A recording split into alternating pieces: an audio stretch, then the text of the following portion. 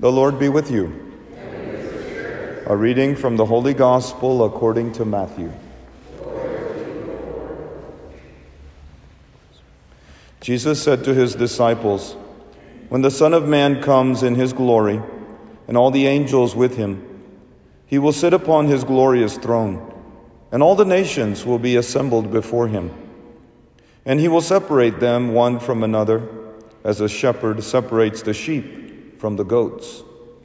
He will place the sheep on his right and the goats on his left. Then the king will say to those on his right, 'Come, you who are blessed by my Father, inherit the kingdom prepared for you from the foundation of the world.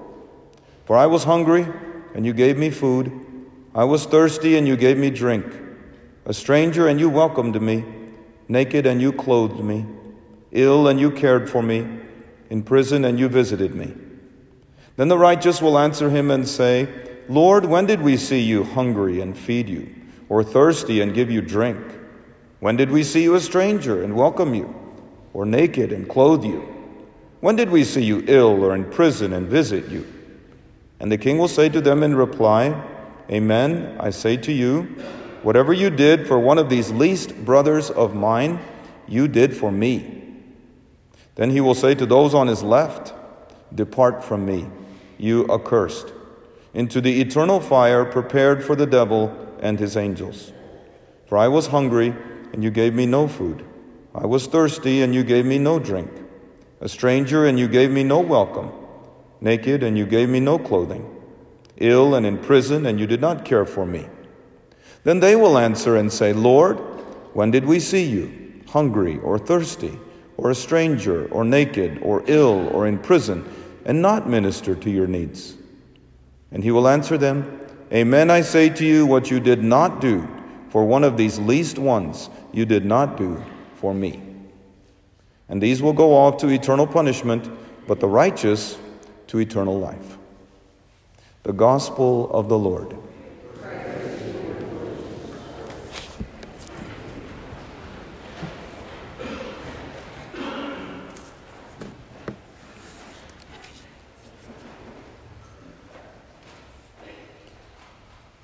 I am sure you have watched what is happening in Ukraine with the same heartbreak and helplessness that I feel. Every day, and sometimes even every hour, I check the latest news to see if there's been any improvement, but nothing yet. Even the small glimmer of hope and humanity, trying to get the civilians out of the teeth of the fighting, failed when Russia continued its attacks after agreeing to a ceasefire. Since February 24th, when the invasion commenced, we have all been praying for peace and a quick resolution. We have prayed for the refugees, over 1.5 million at present, who are now homeless. And we have prayed for all world leaders to exercise calm and caution so we don't cross over the brink into World War III. But do you know who we should really be praying for? We should be offering masses, rosaries, and sacrifices for the Russian president, Vladimir Putin. Has anyone said a Hail Mary for Putin lately? Maybe you're thinking, we should not pray for Putin, we should assassinate him. But in a sense, that is below our pay grade. Below our pay grade. Because Christians are at a higher pay grade. Why should we pray for Putin?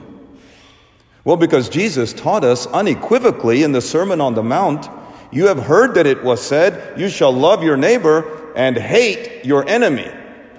But I say to you, love your enemies and pray for those who persecute you."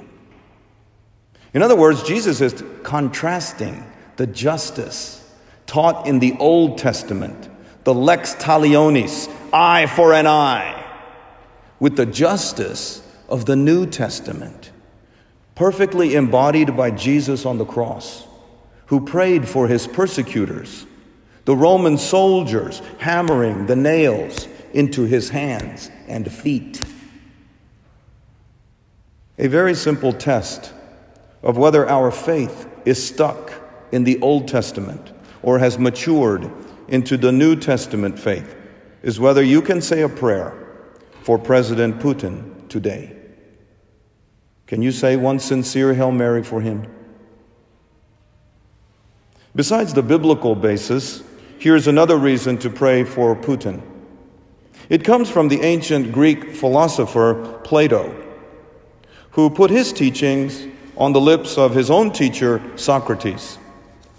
In a dialogue called Gorgias, Socrates argues that it is worse to commit a crime, even if you get away with it, than to suffer a crime that is done to you.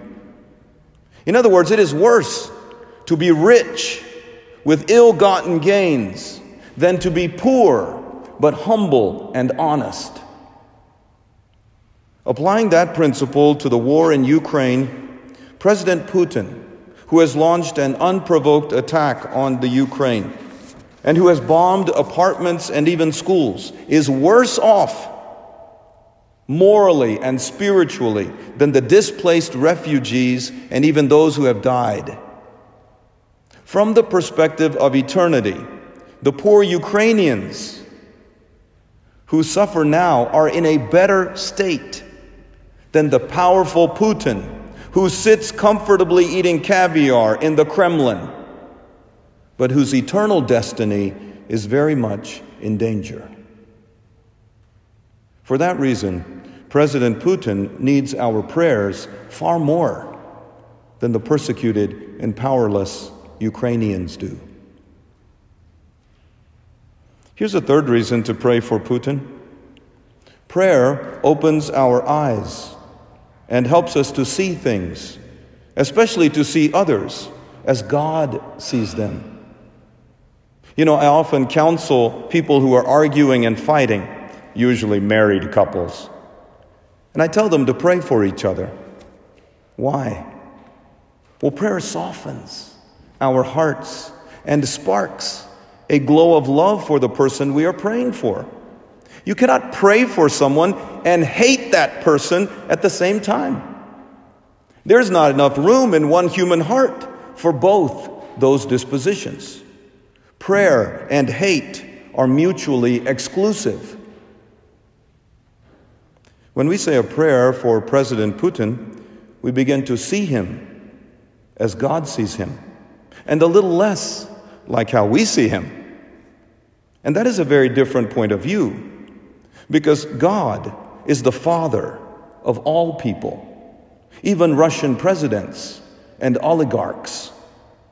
Brothers and sisters may hate one another, and we do, but parents never hate their own children, no matter how evil their behavior. Prayer opens our eyes and our hearts to see and to love like God does.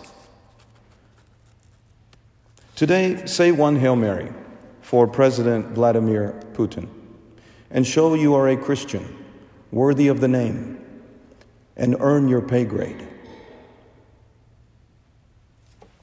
Praised be Jesus Christ.